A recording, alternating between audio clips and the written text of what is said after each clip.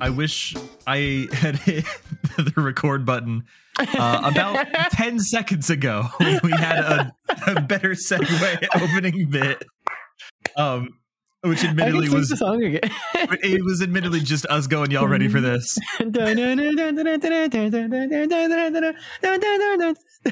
That's a better start than I have to really any episode. Let's get in here. Yeah. But hi, everyone. Hi. Hey, welcome back. Hi. It's another episode of ours. Oh. And I've got a board game today. That's right. This show's not entirely about video games. I hope it's not a boring game. Let me tell you. First off, sick burn. 10 points to Gryffindor. Hell yeah. But outside of that, it is actually one of the least boring board games I've played in a long time. And I realize that like everyone's going to have their opinions on board games. And especially like this is one of those, like, it's not the most complicated board game I've ever played. There are definitely games with more rules and more like specific situations and steps and things like that. But it's not like, you know, it's not chess. It's not checkers. It's not like you look at the board and you kind of have an understanding of what's it. I'm sorry. I'm going to walk back what I just said real quick. Chess is not an uncomplicated game. It is just easy to chess like. I was going to say, literally the second you said chess, I was going to ask you if you've heard of the game 5D chess with time travel. Right. So this isn't that. Okay, it's somewhere in cool. between checkers and 5D chess. No, I mean, as a quick tangent, chess is not it's not so much a matter of like it being an uncomplicated game, because it is very complicated and takes a lot of skill. It's more about like the immediate visual information you have from looking at the board, as opposed to like a Euro game where you have like a massive booklet full of all the different things that have to happen to make the game work. This is not towards that end of the spectrum. But more importantly, it's about post-apocalyptic slapdash together very dangerous and sharp and angry cars that you are driving down an apocalyptic desert road to try to win a race or survive. It is called Thunder Road Vendetta, and is an absolute blast. That sounds like a ton of fun. Thunder Road Vendetta is such a crazy, like, I want that to be screamed at me in the monster truck voice, like the monster truck commercial voice. Like it sounds so fun. Absolutely. It is very clearly inspired by like Mad Max. And that general, you know, genre of that kind of media, but pretty specifically Mad Max, in that it is focused around cars and other vehicles. And it is actually, I learned this while I was taking a look, because I had no idea. Thunder Road Vendetta was released in 2023, actually, just last year. Oh, cool. Yeah, it was I believe there was a Kickstarter behind it. And by taking a look at that and some of the history around it, I learned that it's actually a sort of updated, renewed version of the game just called Thunder Road, which was made in 1986. So there's a bit of a gap between the two. Yeah. And this newer version, Vendetta, adds some stuff. It remixes stuff a little bit. It makes things a little bit clearer that I think were not as clear in the original game. But it's mostly just added a couple more features and things like that. But by and large, it's a very similar game. And the idea behind the game is this. You can do 2 to 4 players, and each player has 3 cars and a helicopter. The helicopter is a little bit wonky and has some special rules, but you're mainly focusing around the 3 cars that you get, and you have to race them to the end of a long board. And you actually, in this game, you have 3 different sections of the board. When you're setting up this big long road that goes across the table. And if you were to set up the entirety of the road in one board, it would be ridiculously long. You would need like a buffet line to set out the amount of space you would need. That sounds So kind of fun. Just like it, as an yeah, extra, like if you want to play this game and you got a real long table, yeah. I mean, hmm, you could. sounds like a good Um, time. it would be a blast. But yeah, the way it ends up working is that you have three sections of the board: the beginning, the middle, the end of the road. And then when people move onto the farthest end of the road, the earliest one drops away, and everyone that's there is basically left in the dust. It's the same as your car being destroyed, where it's just completely out of the race because you fell too far behind. And so you do that a couple times. You cycle through, like, oh, you discover the next piece of the road and you move the last one off into the ether until you finally get to the finish line. But it takes a lot to survive to get there because your three cars are different sizes. And the different sizes mean that they are better or worse at a couple different things because all of your cars have guns. So that's Mhm. fun. I All like of your gun cars. cars. Yeah, that's Hmm? pretty sick. Yes. So yeah, having grown up on Twisted Metal, cars with guns, Exactly. good, very very Yes. enjoyable. Similar vibe for sure. Yeah. The bigger and smaller cars are harder or easier or better or worse at ramming other cars to kind of do damage to them and hit them into obstacles and things. Um, and then you also have the ability to kind of summon your attack helicopter and put it in a specific space to shoot at your opponent's cars that way. And these are the basic concepts that are coming together. You all start at the beginning spot on the board. You'll roll a pool of dice that you get to then assign a die to each car that determines how far it's going to move. And so you have smaller cars that are maybe a little bit better at taking the lead and avoiding getting hit, versus you have bigger cars that are, maybe you want to make them move a little bit slower so they can stay in the back and try to ram someone if you need in a later turns, things like that. So you're sort of deciding, you're splitting these dice up between your fleet that you have to decide, okay, I want to get all of my cars or at least one of them to the end so that I can win this game. And yet you lose if all of your cars are destroyed by the other characters, by the other players' guns or the hazards you hit, things like that. Or when you finally cross the finish line, whoever crosses it first wins. There's a little bit more to the mechanics of it.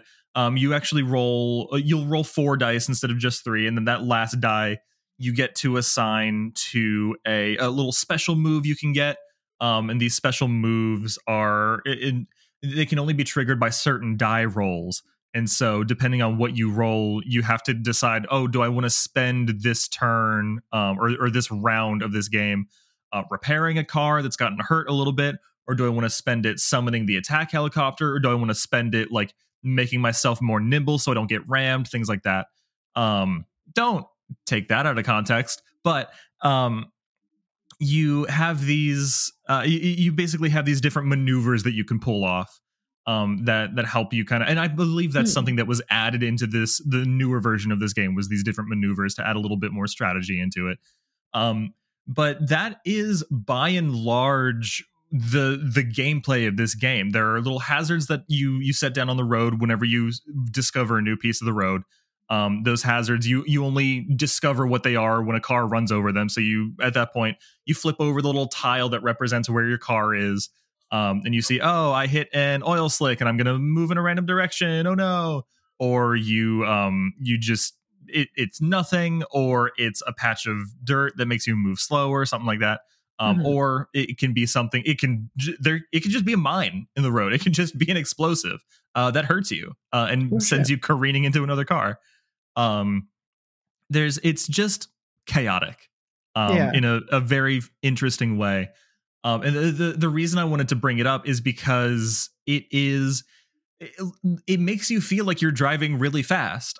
Genuinely, it captures a lot of the ways that you kind of go about like creating that feeling.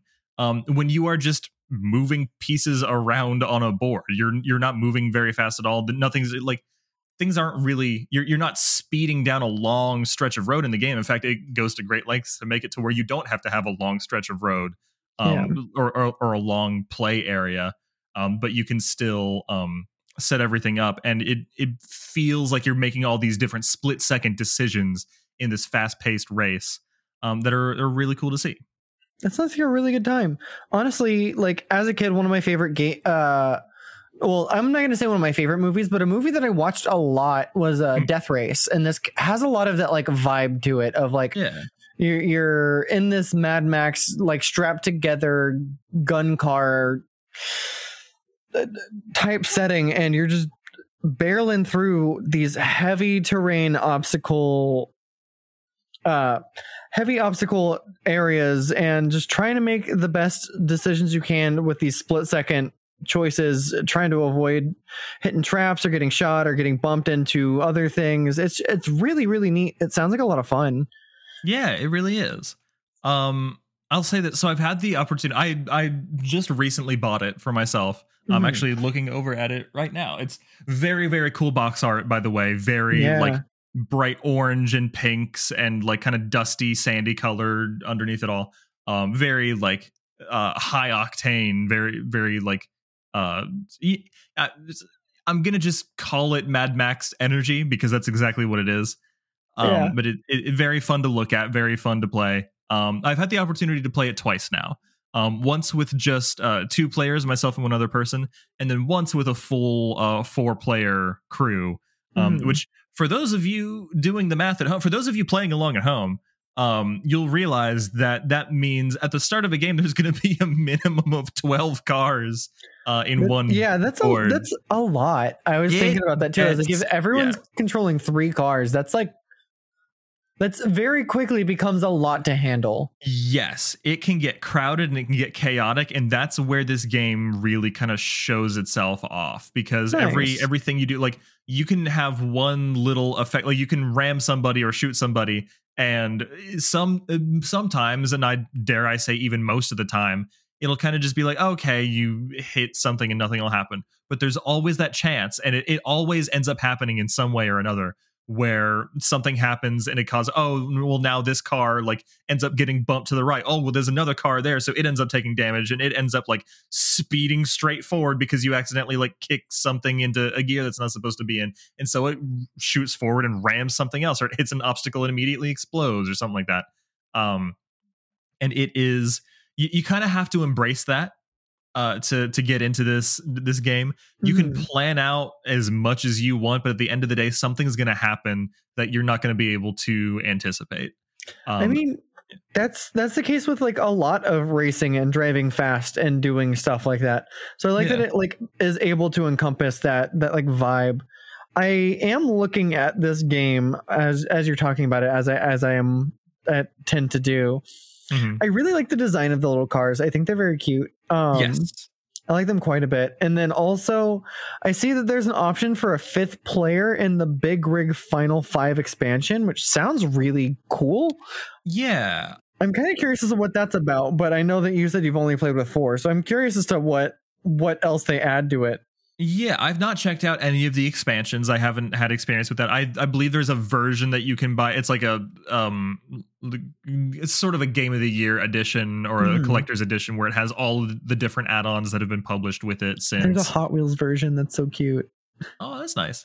Yeah, sorry. No, you're good. There's some of this. I didn't know. I didn't do a ton of research into this game. I don't know much about it, and I don't think there's a ton to dig up here. Is not like. And not a landmark achievement in board game history or anything, but it is genuinely like a lot of fun to play. Yeah, it sounds like it. It sounds like really fast paced, really chaotic, but chaotic in a controlled kind of way, which is a really hard thing to balance. I like the idea of like, all right, cool. This goes crazy, but it's still maintainable. It's still manageable to like understand what's going on, even when it is still going crazy. Yeah, exactly. And like, especially whenever you get an opportunity to chain some of these things together of like, all right, cool, I'm going to hit this car is going to hit that car. It's going to hit an obstacle. And then that's going to do like a fun thing. That moment that you see this path, you're like, oh, this is going to be fun. And that's got to be really satisfying. Oh, very much. And it like, actually, like I talked about not a long time ago, but quite a bit ago, when I talked about the video game Citizen Sleeper, Yeah. which is a very different type of game. It's a video game, and it's like a visual novel, sort of not quite visual novel, but it's not a racing game, and it's not Yeah. an action game or anything like that. It's a narrative based game, but it uses the same idea where at the start of your turn you're rolling these dice, so some of the randomly generated consequences. Like you have a randomly set series of things to work with, that once you have that, you can very deliberately make choices based on that information, as opposed to you make choices and then something random happens because of that, which does also happen somewhat, but it's in a much more controlled state. So you have more of that input randomness, where like what you have to work with is randomized, which makes you like, it still makes it feel chaotic. It's still unpredictable, but in a lot of the time, that's in a way that you can find a way to manage. Okay. Yeah. I that's really interesting. I like systems like that take randomness, but give it a little bit of a leash, not necessarily fully keeping it pinned to your side, but like you kind of know what direction it should go. Exactly. That's really cool. Yeah. Yeah, that's about all I had to say about it. There again, it doesn't really go in deeper than that, unless you check out some of the expansions. But it's just worth a play. I would say, if you're interested in it. It is a little bit. It's one of those Euro games, custom made pieces and boards and very cool artwork and things like that. It's really very cool. Very pretty. As a result of that, it may be there may be some element of sticker shock when you go to purchase it. In fact, I should have looked this up beforehand. It said it was 60 currency that I didn't understand, but I don't think it was USD. It is 60 money. I believe it looks like it's going to be just about that actually in US dollar. Yeah, 58, something like that. It still looks like a lot of fun. It looks like something I would really enjoy playing. I want to play more board games so that I have more to talk about on this game than just video games. But I've talked about a couple of card games.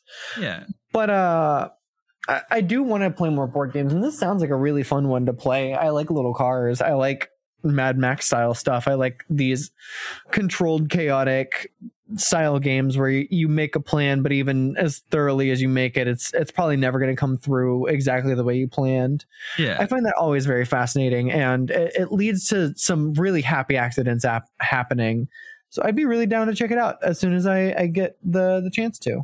Yeah, absolutely. I mean, at the end of the day, it really just kind of feels like a group of game designers came together and put a few more rules and fleshed out the experience of being a kid playing with your Hot Wheels cars, driving them around and crashing them into other cars.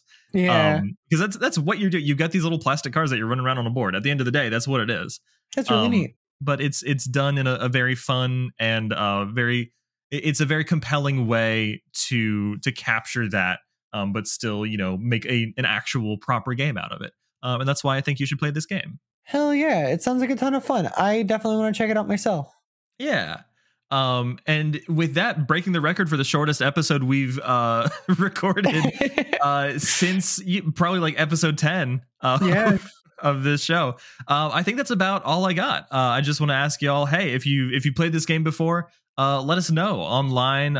Hit us up at on X, Twitter, site. I'm just calling it Twitter. I'm never calling it that other thing because I think that's silly. I feel an obligation to call it X out of like just what if, what if a person comes across us talking about they Twitter, can go to twitter.com and it'll take them to the other website. But what if that changes? What if in the year 2048 we're discussing a website that no longer exists? We'll probably be on a different website. Consider the longevity of the thing. It's Twitter. It's Twitter. It's gonna die within 2 years. I know. It's barely keeping itself together as is. But what it's all together with duct tape. There's not a chance in hell. I just respect when somebody says, hey, call a thing something different. I am very suggestible, and so I just kind of do. That's fair and really kind to our gender non-conforming community, but it's